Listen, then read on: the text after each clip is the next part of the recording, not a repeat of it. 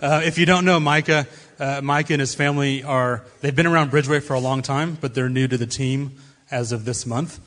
And so Micah is leading out as our young adult pastor, and we're excited to have you and your family here. But I know you're going to be blessed. Micah's a powerhouse in the Lord. Micah's going to be wrapping up our Nevertheless series today. Awesome. Thanks, Blake. Blake, the amount of profound things that come out of your mouth when you're doing transitions. It's like, okay, everybody, let's get our prayer servants forward so that I can digest what he just said. Really profound. Awesome. Let me pray, and then I'm going to get into it. We're going to kind of ease into a message, and kind of a message out of a story. We'll use a few scriptures to kind of see it in Scripture. But let's pray. Father, I just thank you that you're here.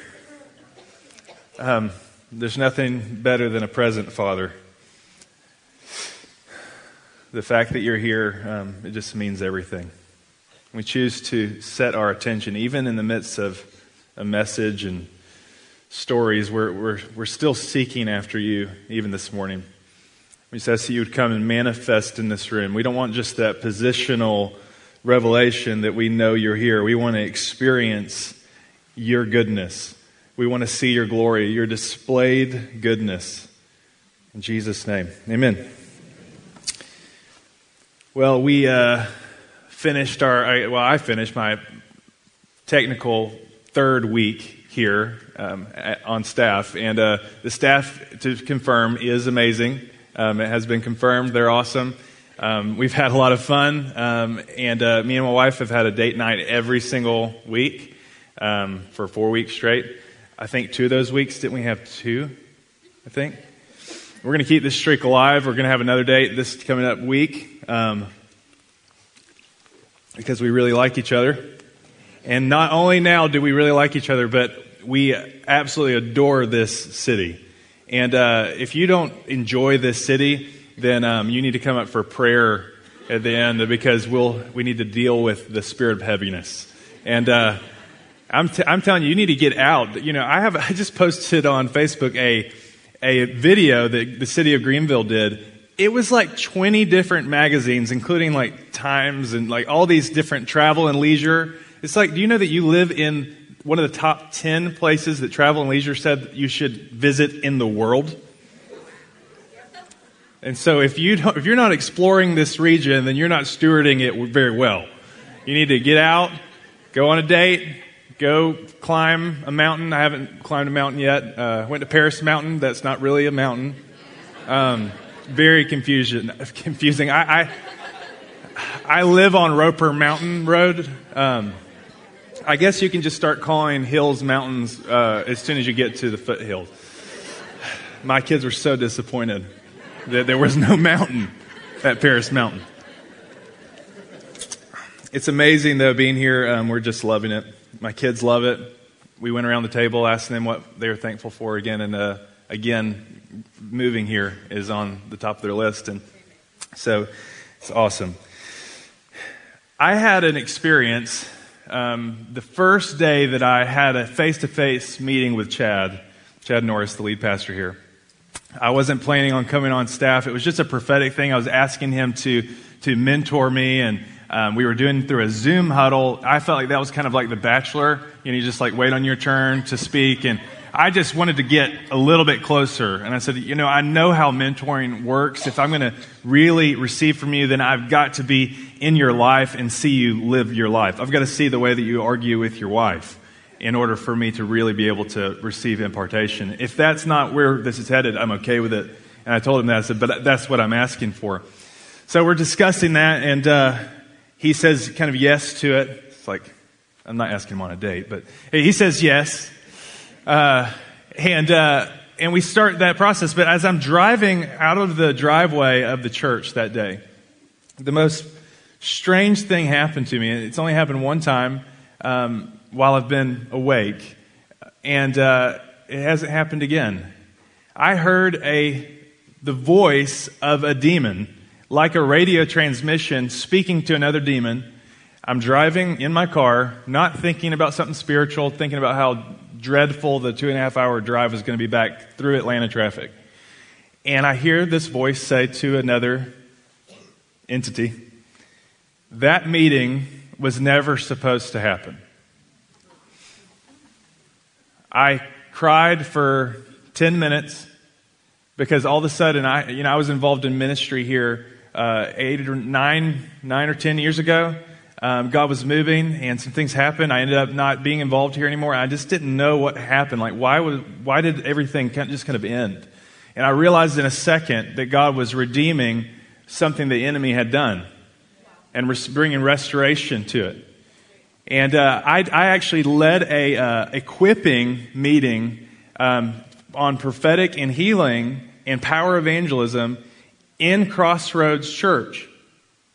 A whole weekend. I never met Chad Norris. We were supposed to have met, but we didn't. That meeting was never supposed to happen. It's from the demonic's perspective. I'll tell you another story. About 6 months before we moved, I woke up in the middle of the night, and I guess I was maybe half asleep or something. I heard a voice say, a not so nice voice say, so you think you're moving to Greenville? And then it laughed. 4 months later, in the middle of the night, Lindsay wakes up, hears a voice out loud say, you think you're moving to Greenville, and it laughs hysterically. Well, yes. Hey, I think we need to have a moment this morning. When tragic things happen, you have moments of silence. Does anybody else have a story in your life where you feared something or you felt like the enemy spoke something to you, but it didn't even come close to coming to pass? You raise your hand. That's the thing about lies, is that they're not true. It's just really nice. When you're fighting someone you know always lies, then when he says something, you go, man, I'm not going to Greenville. I guess I'm being escorted by an angel army then. Thank you for that word. So you know what the opposite of a lie is, right? It's the truth. So whatever the enemy's spoken over you, we have these moments of silence for tragedy, and I want to have a moment of smiling and laughing at how the enemy, he's fighting with a disadvantage when you can't say anything that's true, and you're facing off with truth itself. So here we go. Moment of smile. You better at least smile. Oh, there's a fake laugh. Yep. It really is amazing.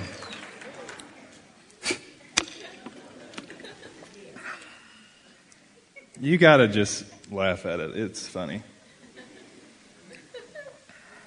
I was casting a demon out of a lady. We're going there this morning. I was casting a demon out of a lady one time in a housing project in Milledgeville, Georgia. And the thing lifted its head and screamed at me, you're not taking her away from us. You know how the story ends. It's really funny. Intimidation is the tactic of the enemy because he knows that's all he's got. He knows that we have authority over him, but he doesn't think that you know that you have authority. And so the only way to test that is to resist. It's kind of like a cop who orders someone to stand down. You say, stop in the name of the law. Cop, stop, put your hands up. The enemy, or the one who's being pursued, doesn't necessarily have to immediately stop just because that cop is in authority. The enemy knows that you have a badge. The enemy knows that you're under authority. When he taunts you, or when you say stop, and then the situation keeps on going on for a little bit, or the enemy runs, or he doesn't do exactly what would be compliance, it tests whether or not you actually think you have that badge on. He knows that if he continues to mess with you, that there's something that backs that badge up. There's something that backs the authority up. But the Lord won't step in for someone who doesn't believe, who doesn't walk in faith, doesn't believe in their authority. But if I stand there and I face off So what do you do when the enemy says, you're not moving here, you're not doing this, you're not doing that? You do it. And then you laugh about it. I have watched Cops a few times, a pretty funny show. It's just funny what the enemy will do, even faced with odds that are, do you realize that the U.S. military will come to your door if this thing draws out? Why are you running? Don't be afraid of him. If you feel afraid, then just act like you're not. That works too. Being afraid and feeling afraid are not the same thing. Being afraid is when you act on the impulse of fear. But if I feel afraid and then I act on the impulse of faith, then I'm not afraid. I just felt afraid. Don't be afraid. Little side note here. Let's put up a picture of a cruise ship. Anybody getting beach fever in here? I'm not so much a cruise guy. I don't know if I'm a little bit claustrophobic. If I get in a room of more than 20 people and there's not vaulted ceilings, it really starts to make my chest tight. So not really someone who enjoys a lot of cruises, but there's something about a cruise ship, and it's just, you go there, you pay your money, they got slides for the kids. The staff of that cruise ship is there to make sure that you have a wonderful trip. And how that staff of that cruise ship gauges whether or not they have been successful is they need you to come back next summer. If you come back, the staff of that cruise ship has been successful. And not only do you have to come back, but they want you to be happy about the way that you experienced your 7-day cruise. And that's the ultimate measurement of whether or not that cruise liner is being a successful ship. Does that make sense? A majority, I won't even say a majority, I don't want to just overgeneralize it. A lot of the Western church operates like a cruise ship. And it creates a sense of entitlement in its people. But sometimes you step on to a battleship. Let's look at a battleship. And you think that you're on a cruise ship. And that's not good. It's like, where's the buffet? Someone hands you a military weapon and a army fatigue. It's like, puts you on a mission. It's like, hold on a second. Hold on. There's a lot of people that maybe you even walked into this church this morning and you go, something. It looks like one of your normal big church.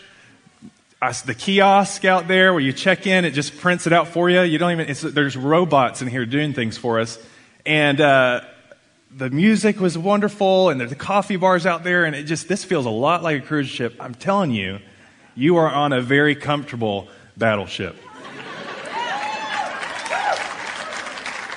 It just has a lot of upgrades. But this thing is a battleship.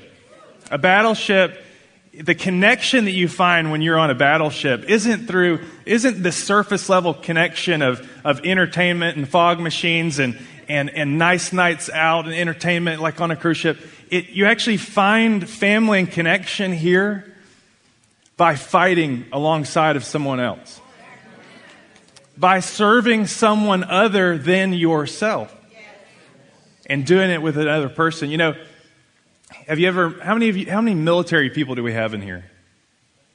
We've got a good handful. Isn't it true? I've never been in the military, but I can see the sense of family that gets established when people fight for a common mission. If you want to get connected here, start fighting. If you don't know how to fight, get trained to fight. There's a love in the midst of that process that's not service level. And I want you guys to know, because I know this staff, I know the leadership here. The leadership here is not satisfied.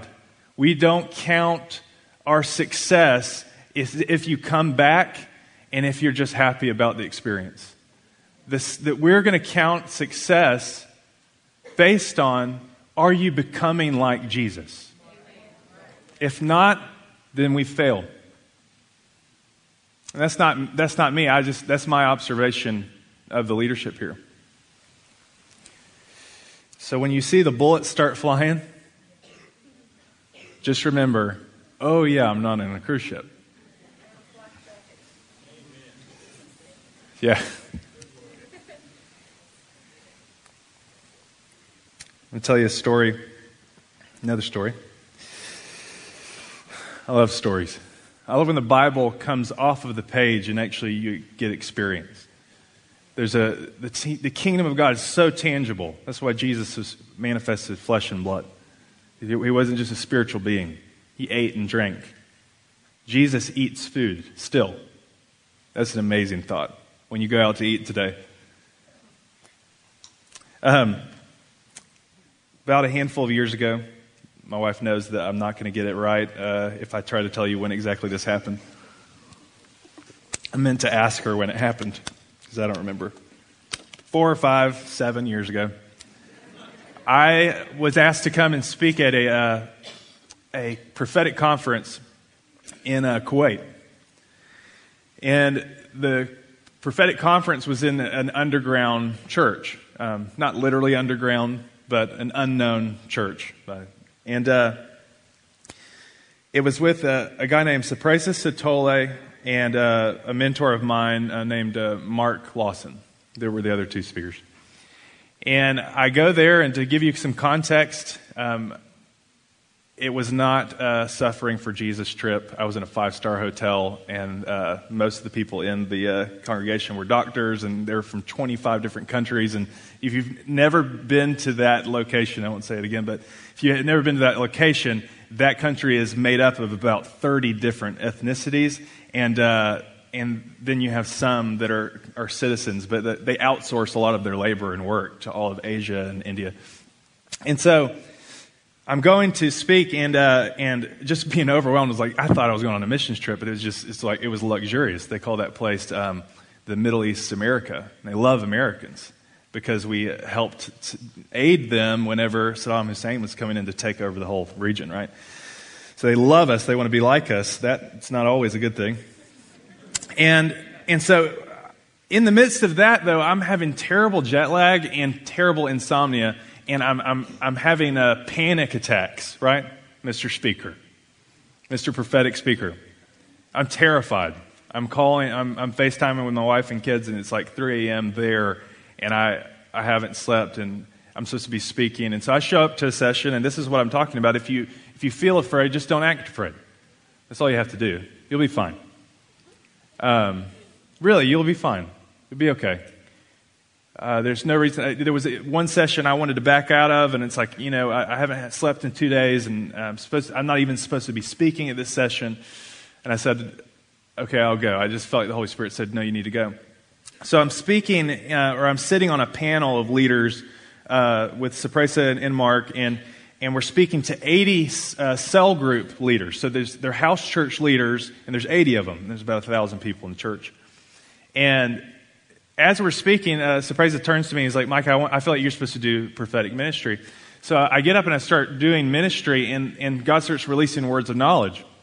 And I saw that there were people that were infertile there, and actually 12 women came up for prayer who were infertile, which was a crazy amount for the amount. About half the women in the room were infertile and knew it. Had been trying to have children but couldn't. And we prayed for them, and God did an amazing thing. All 12 of the women were pregnant within 2 months. All 12. God loves babies.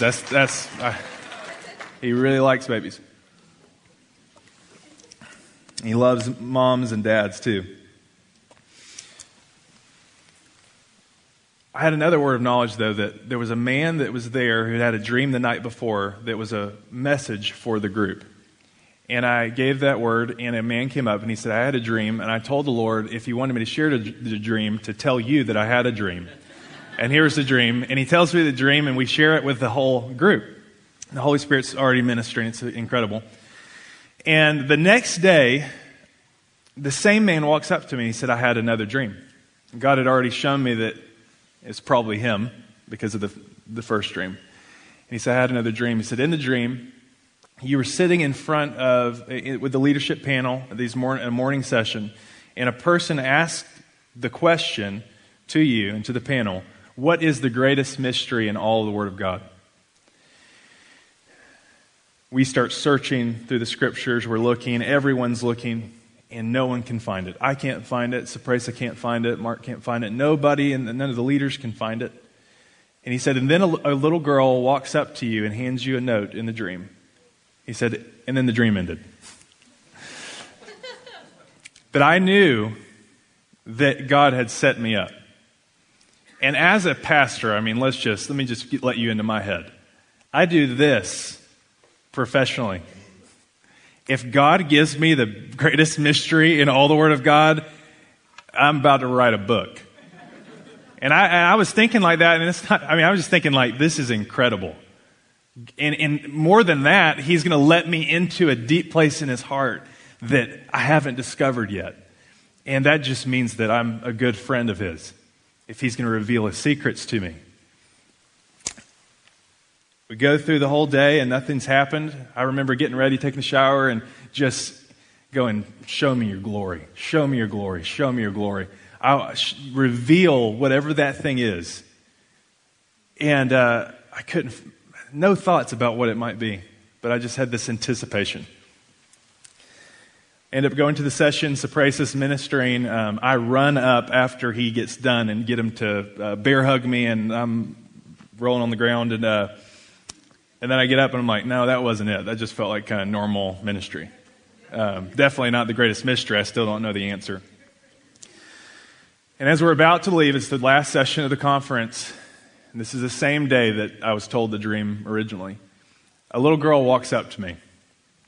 Her name is Micah. She's the age of the girl in the dream. Micah walks up to me, and hands me a note. I grabbed the note, and I instantly started shaking. Because I'm like, this is it. This is it. I sat down in the pastor's office and I opened up the note. And the note said, God loves you and your family. I was with Sapresa not too long ago, and I asked him if he remembered this. He said, I remember you sat in the back of that bus and cried for the whole hour journey to the hotel. I was sobbing uncontrollably. It was like I had fallen into the bottom of a waterfall, and I had preached the love of God. I had talked about the bridal paradigm of Jesus being our bridegroom king and the beauty of Jesus. I had done all of those things. It was like my message, but what I was experiencing was it felt like as if I had never known that God loved me. It felt like I had never believed it. Paul talks about that in Ephesians 3, right? The immeasurable love of God. He prays in Ephesians 3 that we would know the height and the width and the depth of the love of God. A love that surpasses knowledge. That we would experience a love that surpasses knowledge. God spoke to me as I'm under this waterfall of His love. It felt like it was going to kill me, and I wanted it to happen. He can be gentle and strong at the same time. All good fathers know how to do that. He spoke to me and said that this next move of His Spirit was going to be completely and totally driven by love. Completely driven by love.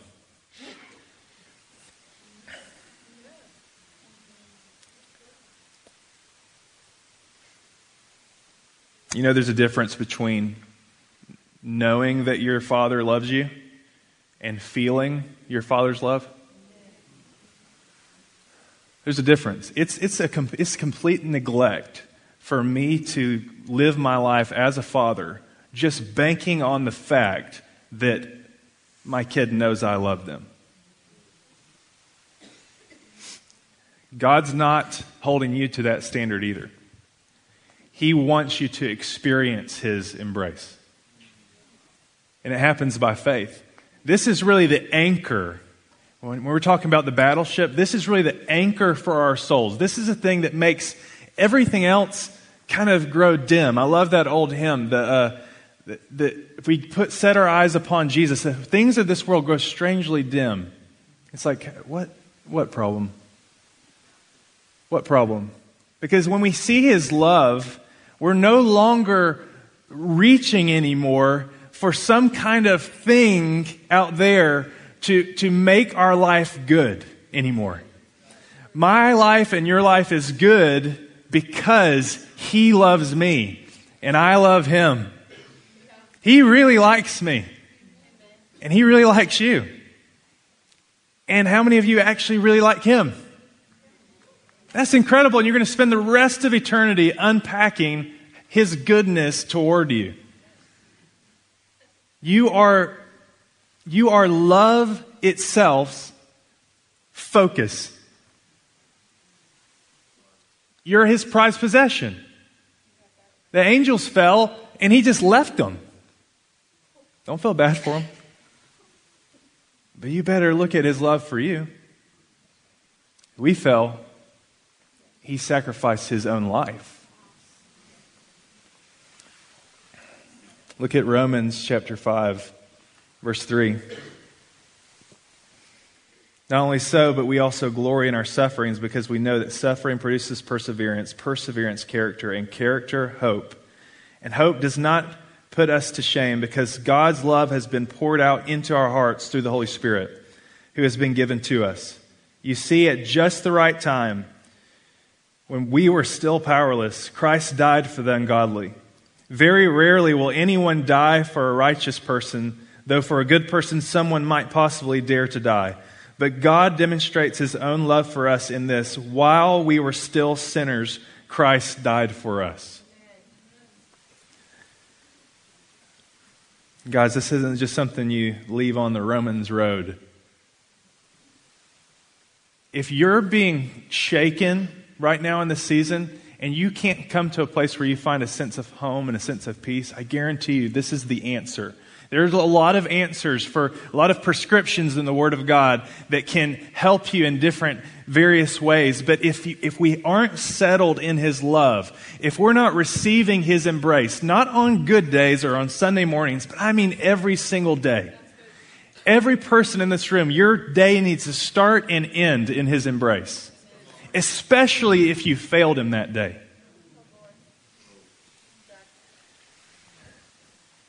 I know most of you didn't wake up this morning thinking, I think today I'll miss God.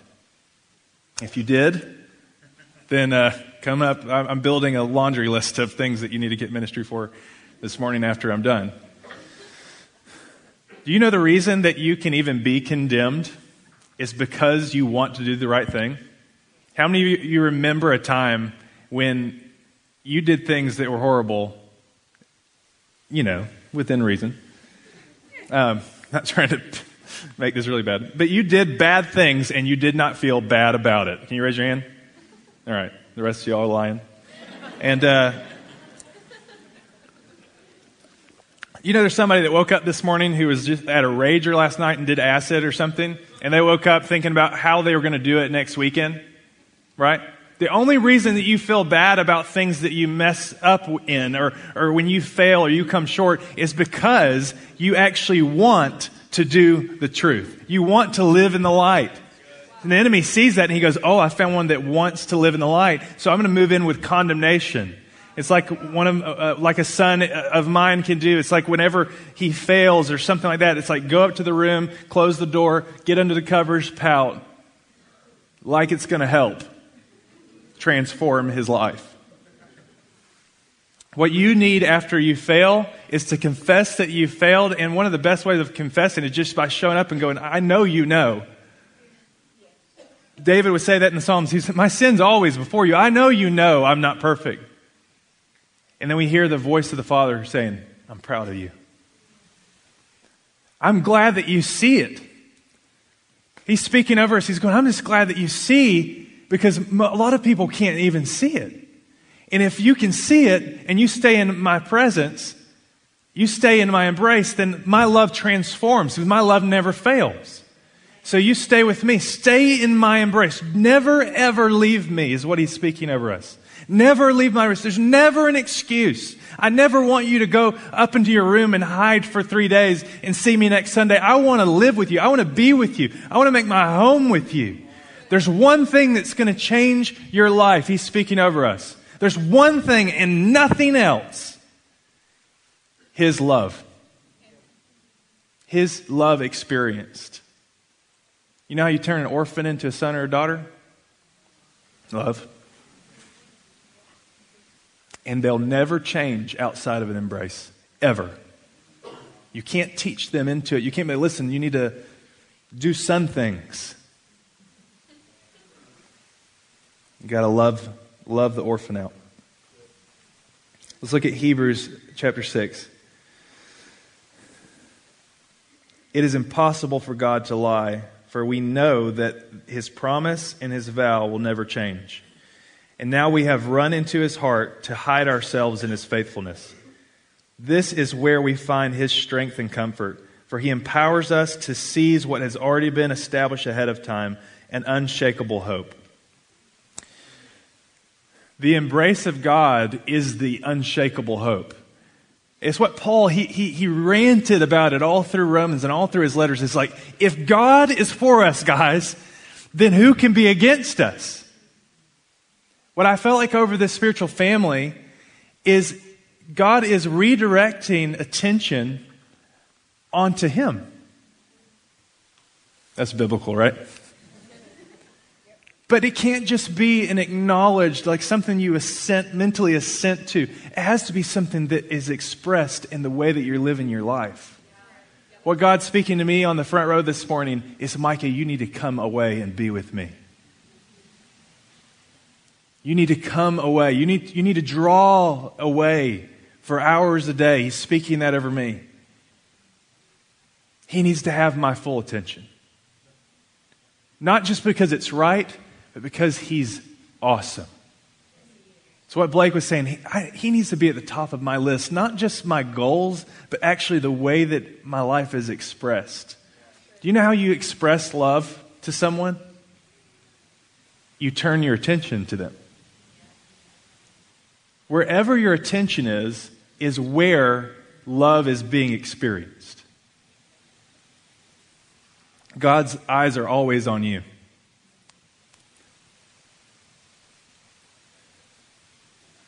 He's not just omnipotent and omnipresent. He's not. He's an emotional God. You know why his eyes are on you? Because he likes you. It doesn't always feel good. It doesn't always end in the sense of a pat on the back. You know, love. Love is something that's more than just grins and giggles and kind acts. Sometimes love looks like my son about to cross the street and a car's coming and I tackle him to the ground.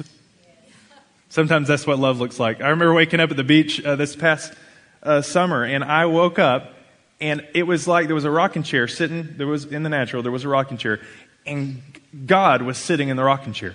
Now, I didn't see him in the natural. I'm not saying that. Maybe I'm wrong, but this is definitely biblical.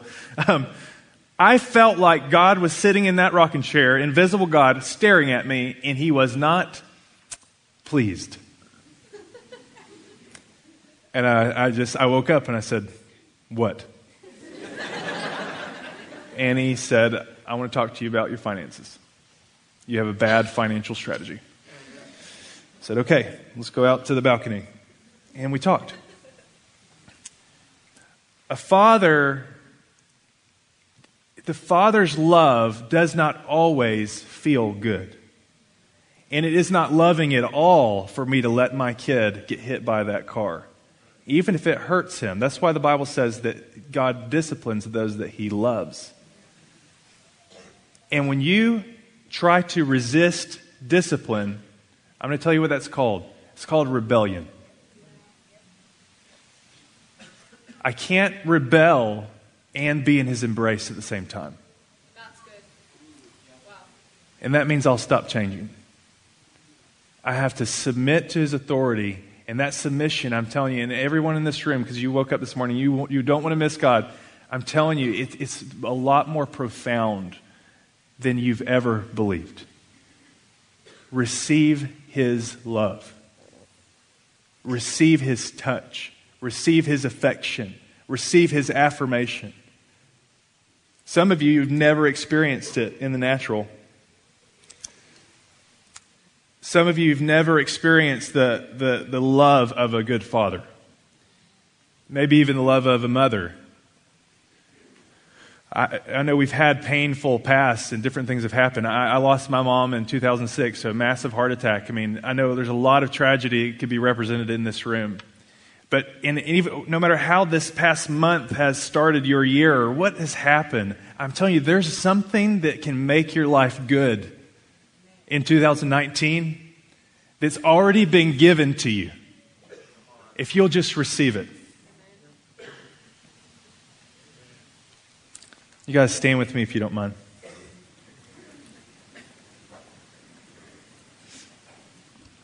I love Greenville, but Greenville doesn't make my life good. I love my wife, but my wife doesn't make my life good. I love my kids, but they don't make it good. This move up here has in more than a lot of different ways, it's felt like even promotion. But I want to tell you the truth.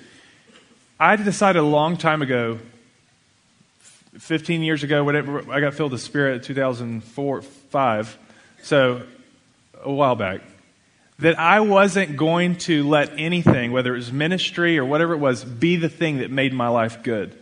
Because at that point, I was making $500 a month, working as a full-time pastor at a college town and commuting an hour and a half both ways, 3 or 4 days a week. I didn't have a lot around me that I could go, well, this, I could reach for that, I could reach for this. All I had is the word of the Lord.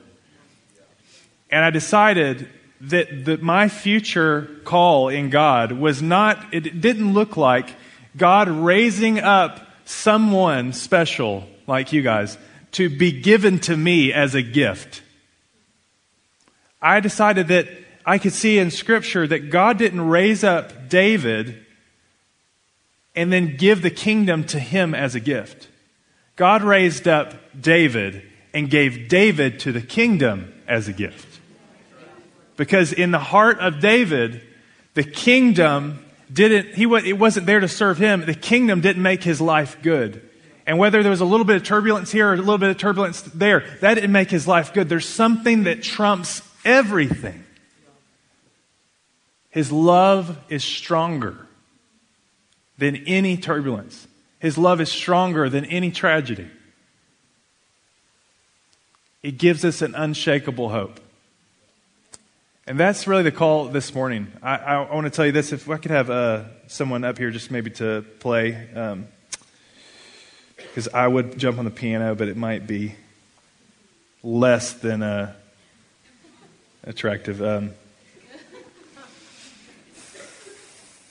I believe that the Holy Spirit is going to meet several individuals here this morning. We've gone through these 21 days of fasting, so the atmosphere is pregnant with breakthrough. And I sense even the anointing for physical healing, which it's not really off topic because Jesus said that healing is the children's bread. It's actually, God heals out of his father heart.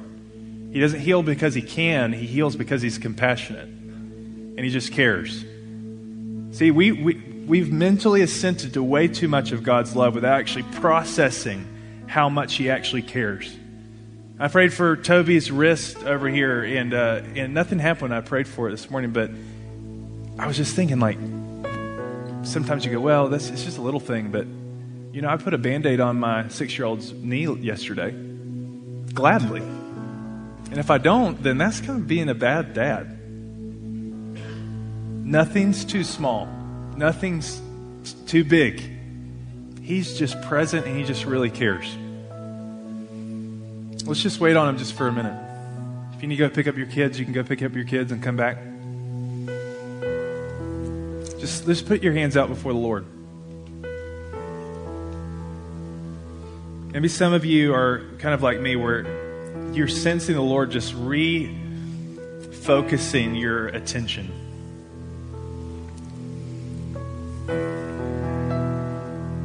Holy Spirit, I ask that all over this room,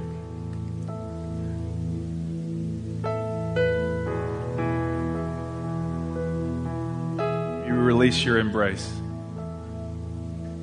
Come and physically, through your Holy Spirit, the Father's love is poured out through the Holy Spirit, physically embrace.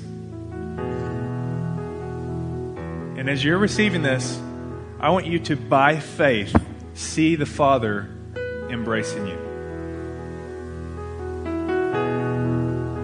Some of you just feel that resistance. Some of you, that's the reason that you don't like hugging people, because you haven't actually experienced the love of a Father. Embrace it stimulates these reminders of abuse or emotional trauma, and the Father wants you to sink into His embrace.